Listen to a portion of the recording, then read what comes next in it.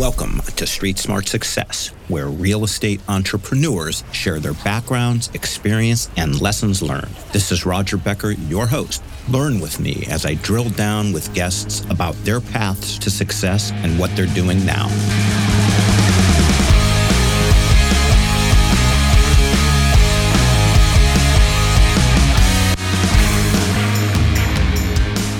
So today we have with us a very interesting guy who has accomplished a tremendous amount in a relatively short period of time, in the booming bastion of Nashville, Tennessee. He has his own brokerage and does sales and does leasing, and he does other things as well.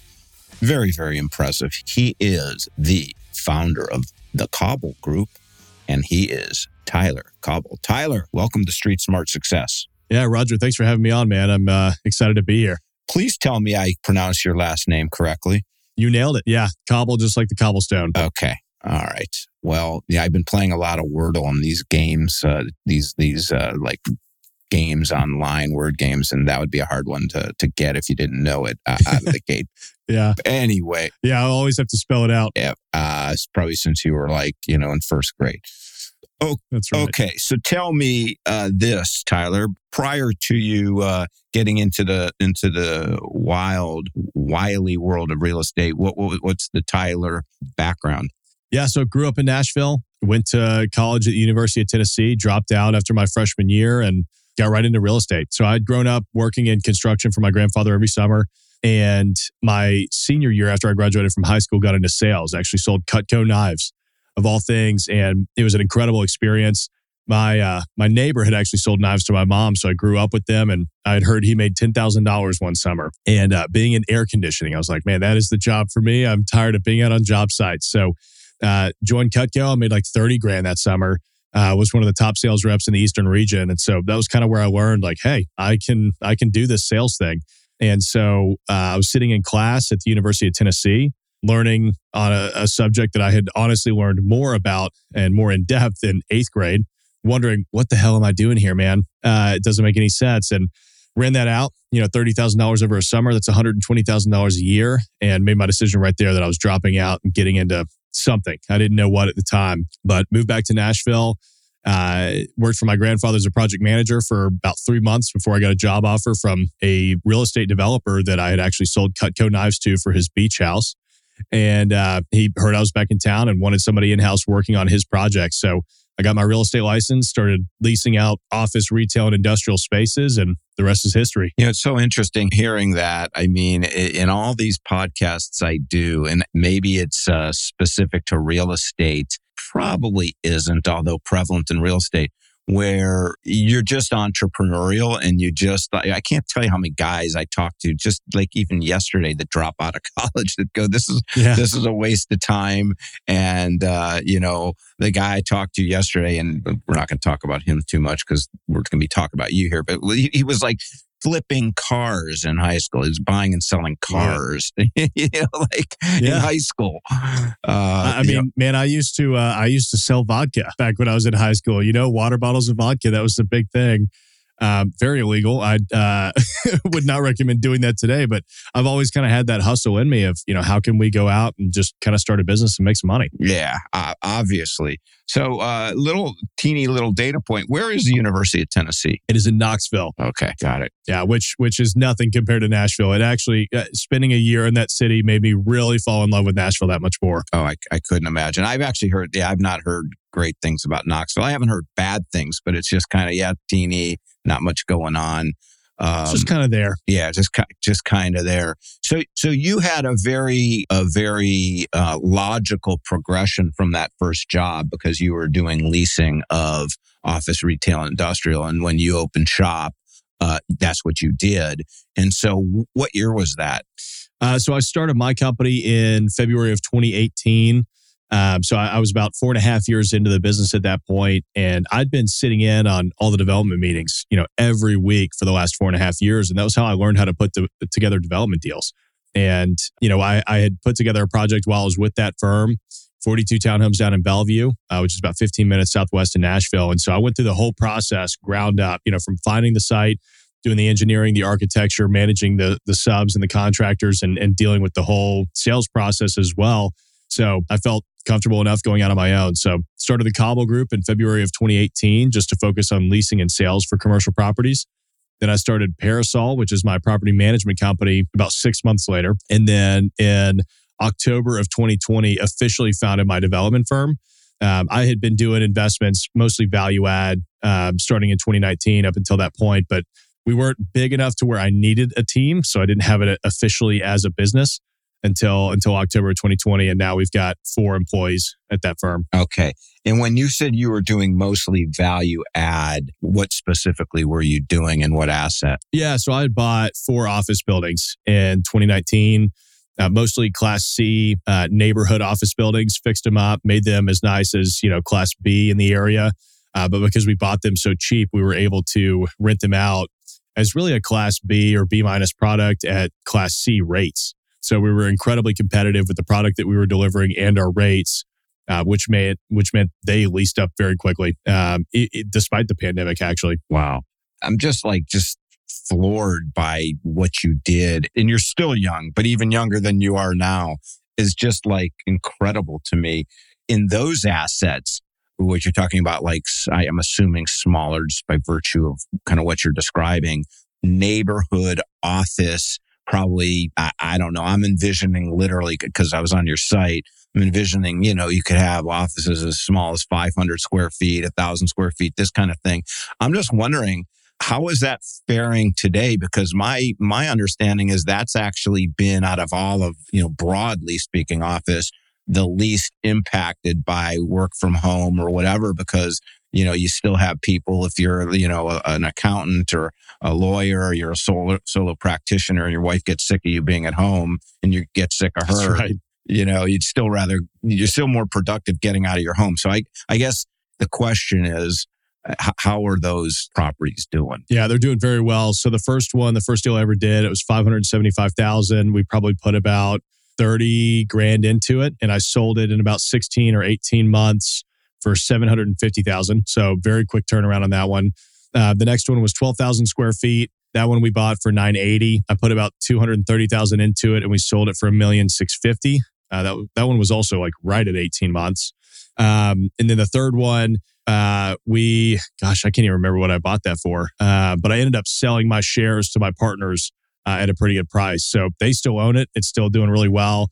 But we bought them all completely vacant and then leased them up. And then the fourth one I'm still sitting in. It's 28,000 square feet. And I bought it. It was about 40% occupied. And today it's 95% occupied. And it's doing very well. So we're going to hold it. And you're going to hold it. So I guess, this is rhetorical, but I ask anyway. So, you see that vacant building and you just, from having grown up there, from having, coming out of college, being a leasing guy, you just look at it and go, I know that if I do A, B, or C to this thing, I know I'm going to lease it up. And that's pretty much what it boils down to. In other words, in your mind, you don't see it as risk. Is that correct? No, not at all. I actually see them as less risky because I don't have to adhere to current leases that are under market that I've got to sit on for a while. Gives us the opportunity to come in, completely turn the property around and lease it up as we would like, and get the rates that we would like, the tenant base that we would like. And, it's a little bit tougher to finance on the front end, but these are smaller deals. But they, as you heard with some of those numbers earlier, you can get some pretty big pops out of them, at least percentage wise compared to how much they cost. So, they've done very well.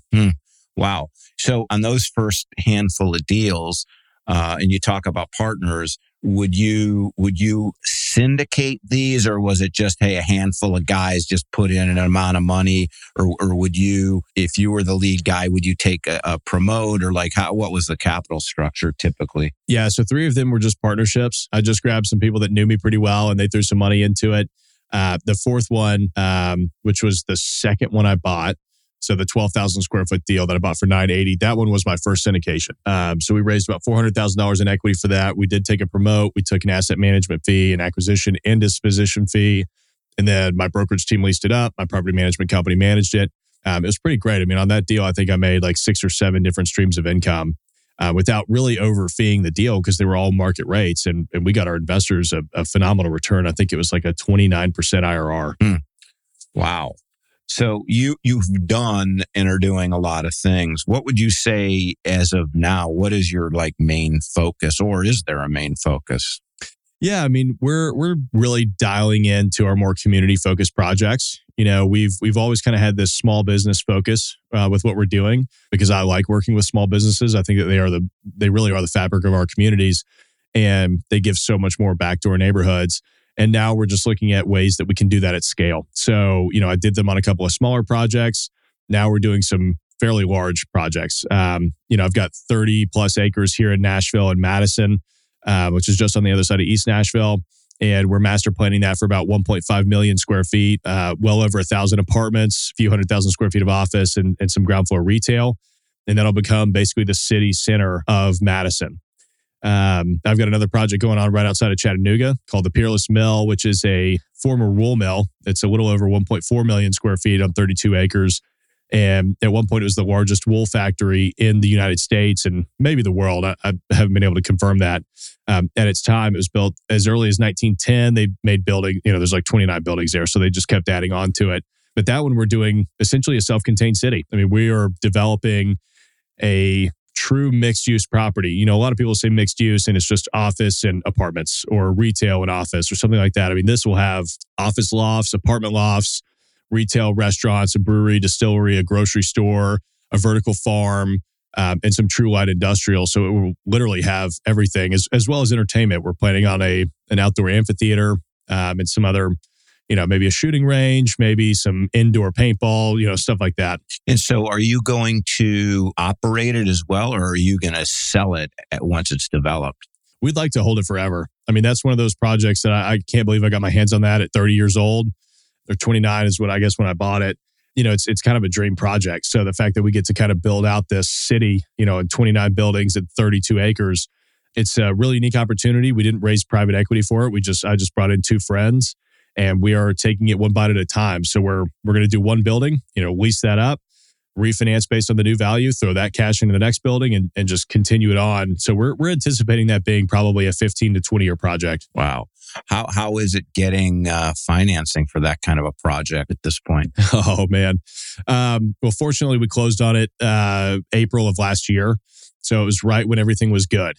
Now it would be a very different story, probably almost impossible to finance, but it was pretty good back then. The biggest issue that we had with it being a former wool mill was a lot of environmental potential issues, and that had scared off a lot of potential buyers.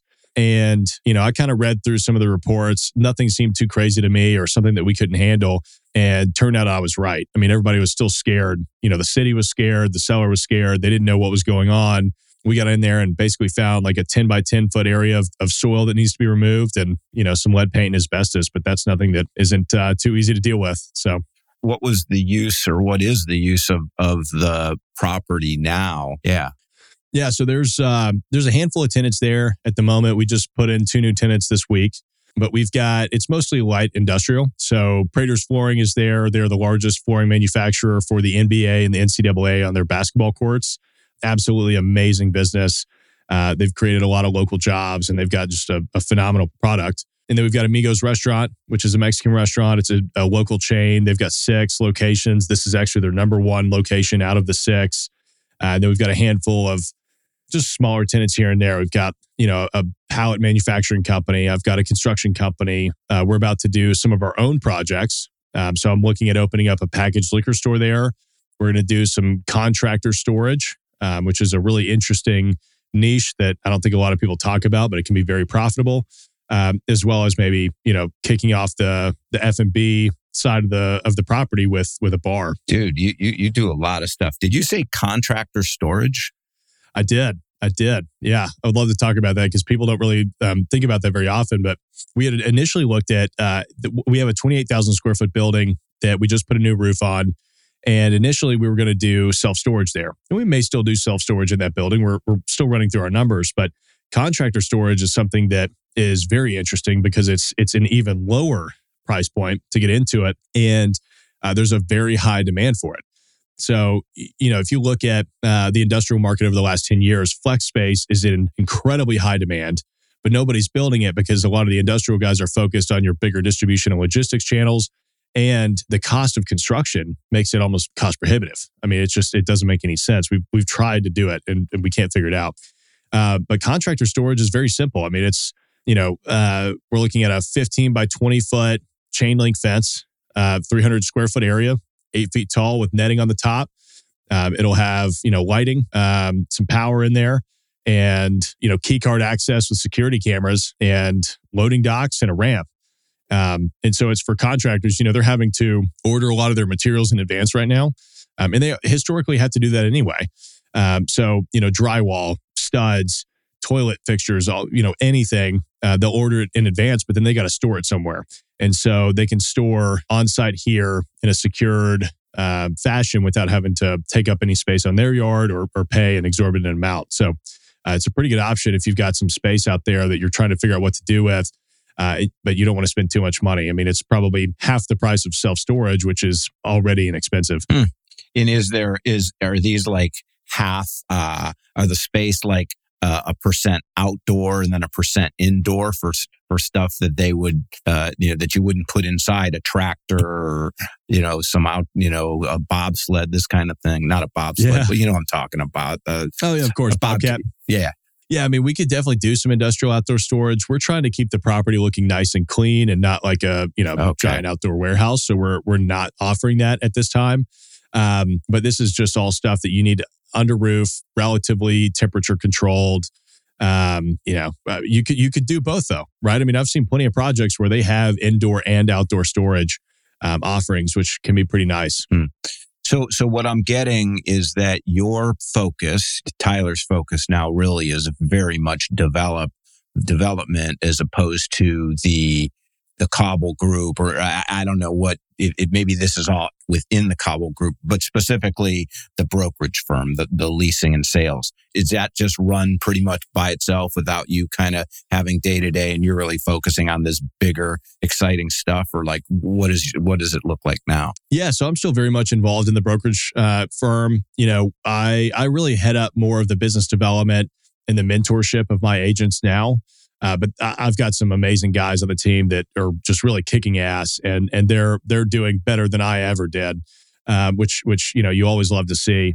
So I've got 5 brokers on the team now. 2 have actually just started with us this week, so I'm currently onboarding and training them, which is going to be fun. But they handle everything. So I've got one guy that they kind of do a little bit of everything depending on what we need. But I've got one guy that focuses mostly on triple net investments across the country. One guy that focuses more on hospitality and food and beverage. And then, the other 2 guys, we'll see what they kind of end up wanting to niche down in. One guy does more apartments and medical. So we've got a nice variety of offerings on the brokerage front. Okay. So if you say like in the apartment world, does that include leasing or is that just sales? Yeah, it's just sales. I mean, on the apartment front, my property management company does manage multifamily. And they will lease up multifamily apartment units there. But on the brokerage side, we don't touch that. Right. What is the niche of the brokerage firm, in the market that it serves? Yeah, we're really boutique. I mean, we focus very heavily on East Nashville and Madison. So, we have always traditionally done a fair amount of leasing, but we're moving more into sales. And so we typically work with newer investors, and newer doesn't necessarily mean, you haven't bought a property yet. It could be you've bought, 3 to 5 properties and you're still looking to grow that portfolio. We kind of play in that, $1 to $20 million range on the sales side. So we're, our clients are not quite institutional. We've dealt with those in the past and there's nothing wrong with it. It's just typically not our customer base. And, but they're not competing with your typical mom and pops trying to buy, under $1 million. Is the most of that, those transactions, are you representing mostly buyers or are you representing mostly sellers or is it half and half or what does that look like? Yeah. So historically, it's been more sellers than it has been buyers. But in the last 2 years, we've really made a shift. It's honestly because of our YouTube channel.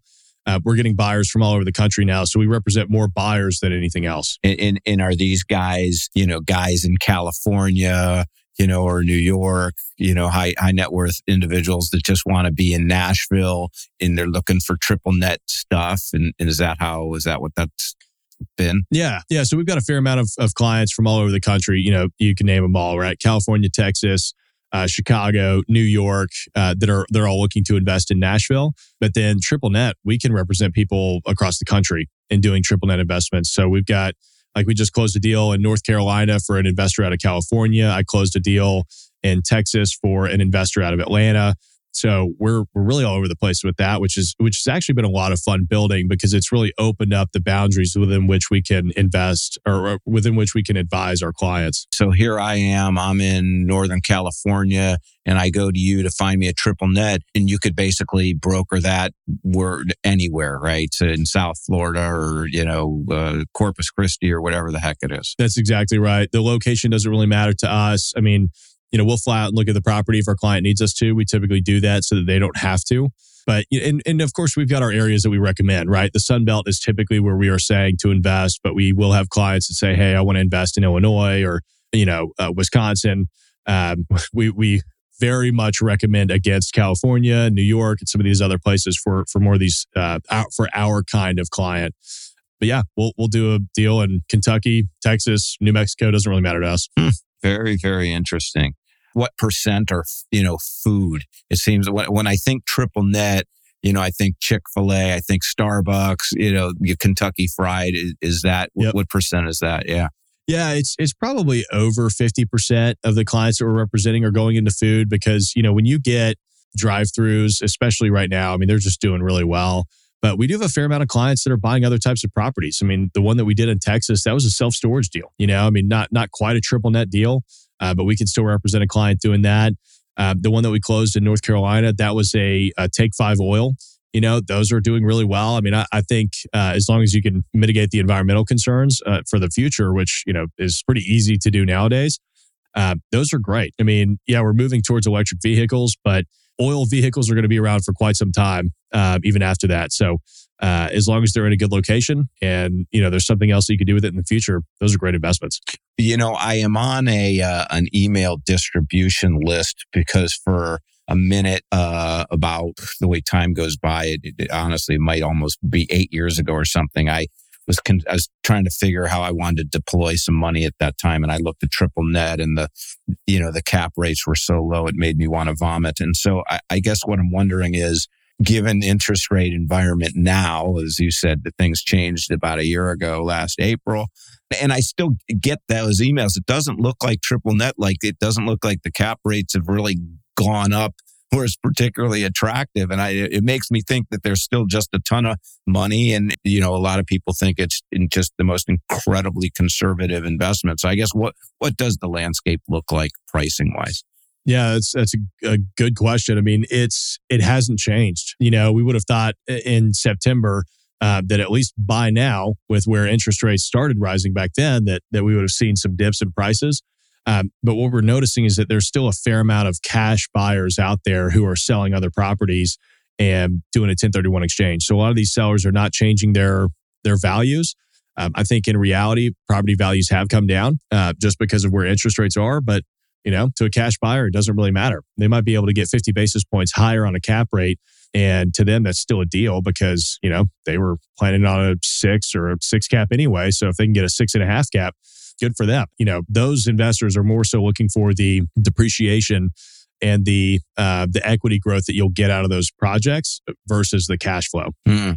Interesting. In the triple net world, I don't know what you know about it, but it seems to me like where you can get the best return. And of course, now you get into incrementally higher risk, the more you confront the following variables. But if you're willing to go to a secondary or a tertiary market and you've got, a year left on a lease kind of thing, that's where you might be able to get an 8 cap or a 9 cap. And it's kind of like when you were buying your office buildings in Nashville vacant, where you knew that it wasn't risk to you. You knew you could get them filled up and et cetera. That seems to me to be the way to make money in triple net. And then it's just a matter of or a lot of money in triple net. Then it's just a matter of being knowledgeable enough and smart enough so that you don't stub your toe and wind up with the property sitting vacant for 3 years or something like that. That's exactly right. I mean, it depends on what your investment goals are. When you're younger and you're first getting started, you have to be a little more aggressive, right? You've got to go for those bigger equity plays, take the bigger risk in order to get a bigger lump sum of cash so that you can start to take on the more passive stuff. We like, for example, I bought a 1.7 acre piece of land here in Nashville last year with one partner, and it was zoned for 11 or 12 residential units. We went through a rezoning, took the risk of being able to get that, got it rezoned for 63 units, and now we're selling it. We bought it for $650, give or take. And now we're under contract at $2.1 million. So, that was the risky move. Now, the next one, my partner and I are looking at just 1031 exchanging into like a Starbucks, because we're looking at it going, cool, we took the risk. Let's take all that cash and put it into something safe. And let's go take another risk on another project while we're just collecting that income and letting that property appreciate. Yeah, right. Exactly.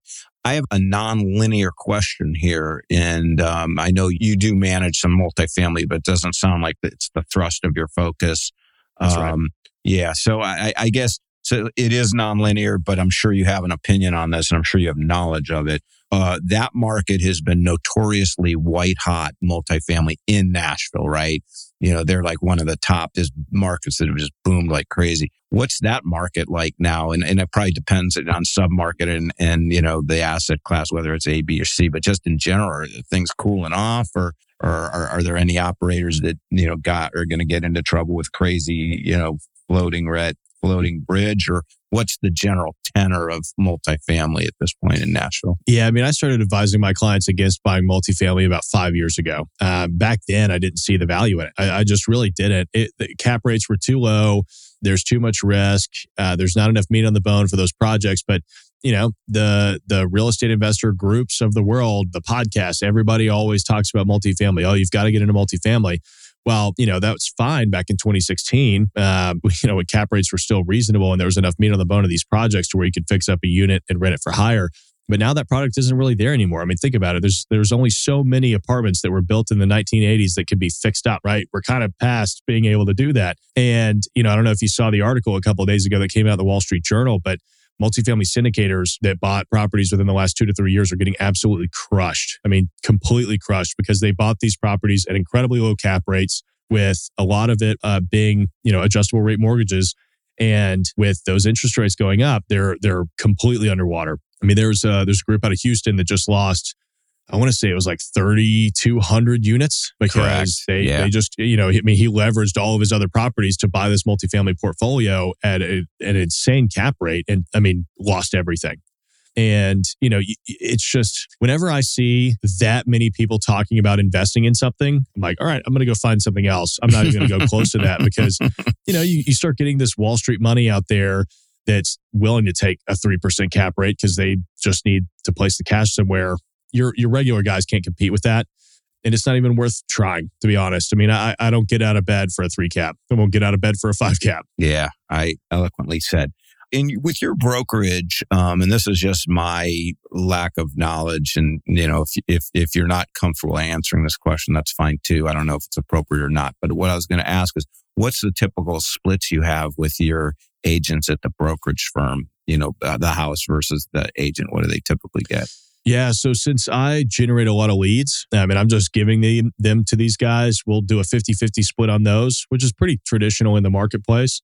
But where we really differentiate ourselves from everybody else is any deal that they source and close on their own, they've got a 70-30 graduated split that goes up to 85-15. And then once my brokers hit $100 million in lifetime sales with us, they're on a permanent 90-10 split. So it's very much in the broker's favor to be with us for a long time.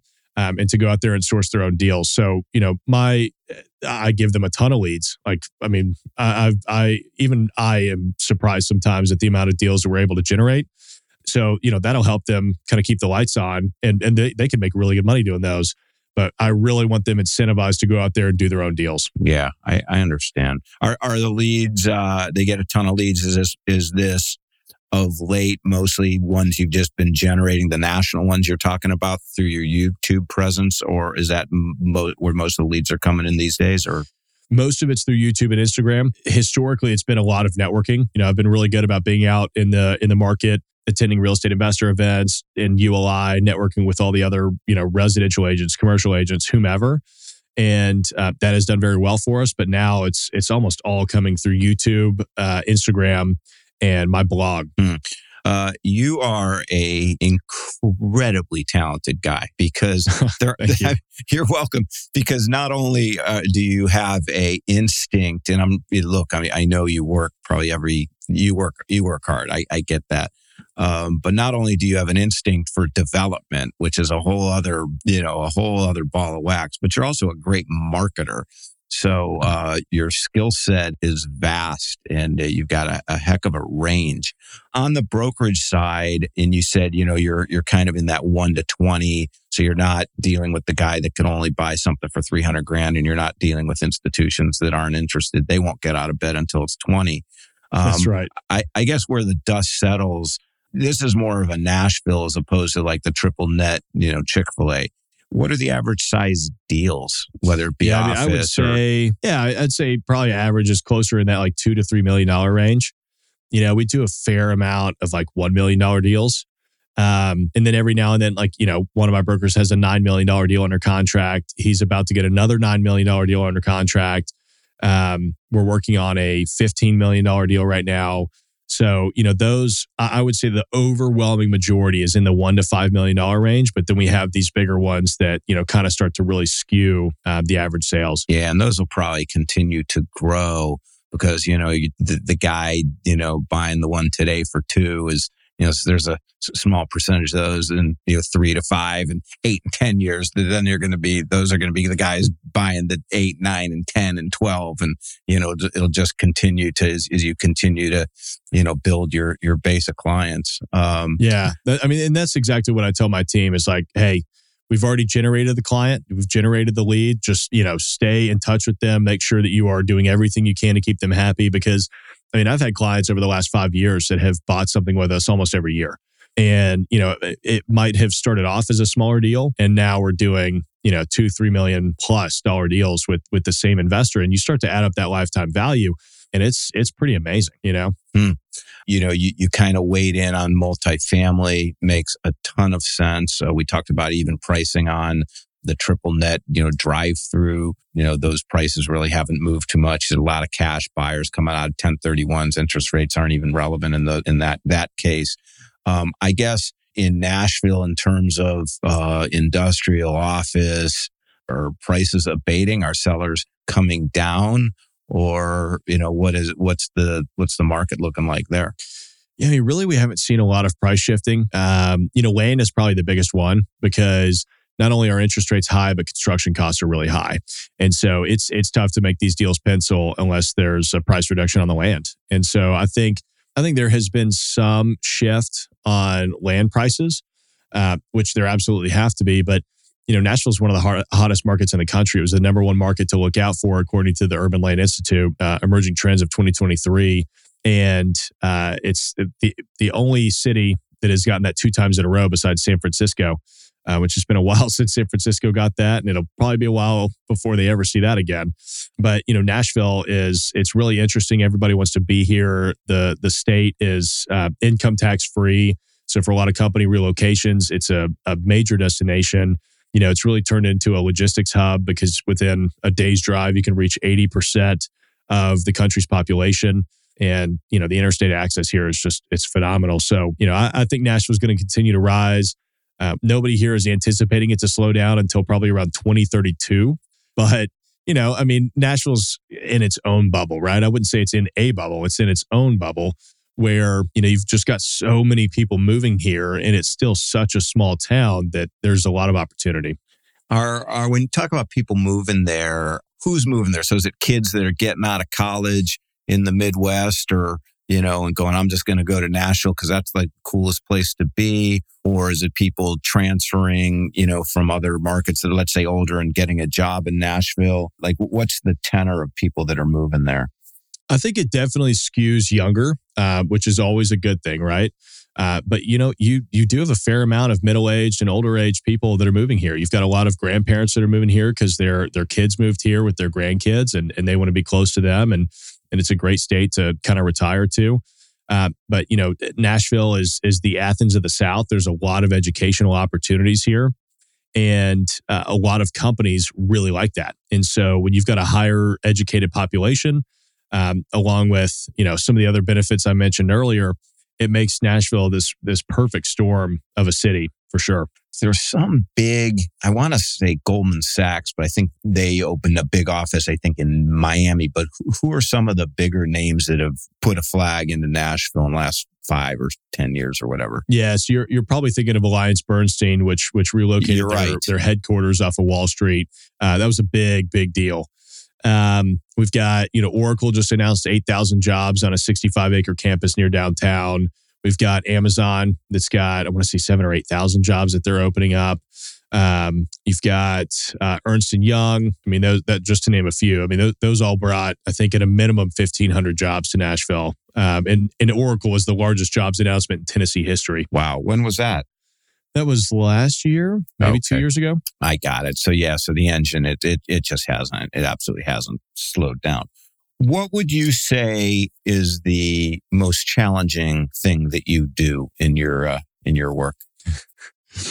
Man, honestly, raising capital, it is the bane of my existence. We're constantly raising capital for these syndications. And, if I was able to focus on that full time, I would be incredible at it. But, as we've kind of discussed throughout this entire podcast, it's just not my favorite thing to do. I love getting in on the design. I love finding the deals and really putting the project together. So, if anybody listening is really good at raising capital and wants to partner with a developer, hit me up. I'm looking for a partner that could kind of handle that side of our business. But it's a pain. We pull it off. I mean, the largest capital raise we've done is $10.8 million. I would say my average is kind of in that $3 million range right now of equity. And it's just every time we do a deal, I'm like, all right, here we go. It's just me calling people asking for money again. I would imagine, stating the abundantly obvious, that this year it's gotten brutal, correct? Yeah, it's very different, but it's interesting because you'd think that you'd be competing with treasury bills and things like that. And we have been on the brokerage side, right? We've had some investors who go, oh, well, I could just get a 4%, return on a treasury bill. I'm going to do that. Well, there's a lot of reasons why you shouldn't be buying a treasury bill. They're going to go down by the end of this year. You won't be getting near a 4% return anymore. But on the investor side, we're probably just not hearing from the people that may not be able to invest, but we're getting close to closing out a $4.8 million capital raise on a hotel that we're doing. And it hasn't been too brutal of a raise. So it's, in some ways, it's, you would expect it. And in some ways, it's been kind of surprising. Well, I was just going to ask the dumbest question. I said, is everything you do in Nashville, but you've already said you've done stuff in terms of development, though, is everything you do in Nashville? Yeah. So Peerless Mill, which is technically Rossville, Georgia, it's on the border. It's 10 minutes south of downtown Chattanooga. That's the only thing that we've done outside. We did look at a project in New Braunfels, Texas, about a month ago. We just couldn't make it pencil. So, we're comfortable looking at deals outside of Tennessee. It's just got to have an incredible story and be very compelling because, we've got plenty of stuff to do here in Nashville. So for me to take my team away from that, it's got to really make sense. Yeah, I get it. And then Nashville's growing like crazy. What would you say are the key lessons you've learned? Ooh, you've got to, like on the development side, you've got to ask people 700 times to write their check. People will fill out all the documents and then they'll forget to wire off the money or something like that. I would say get everything in writing, even if it's a family member, make sure that you have something in writing because when it comes to dealing with the amount of money that we're dealing with, people change. And that's really unfortunate to see because I'm not that way. To me, money's just money. I'd rather do cool projects. As long as the money's there for me to do the next cool project, let's keep going. But some people just get unbelievably greedy.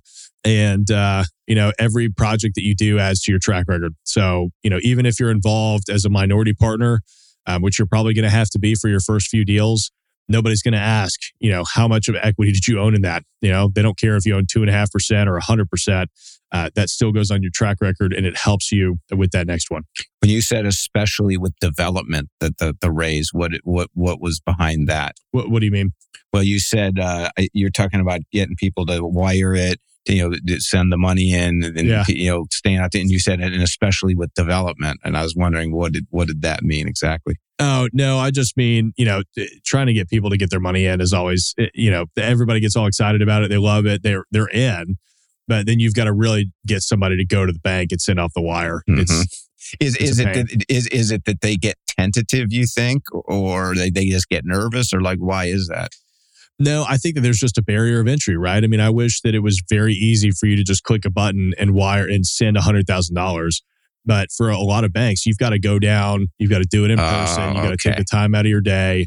And so it's just a barrier of entry, I see. I get it.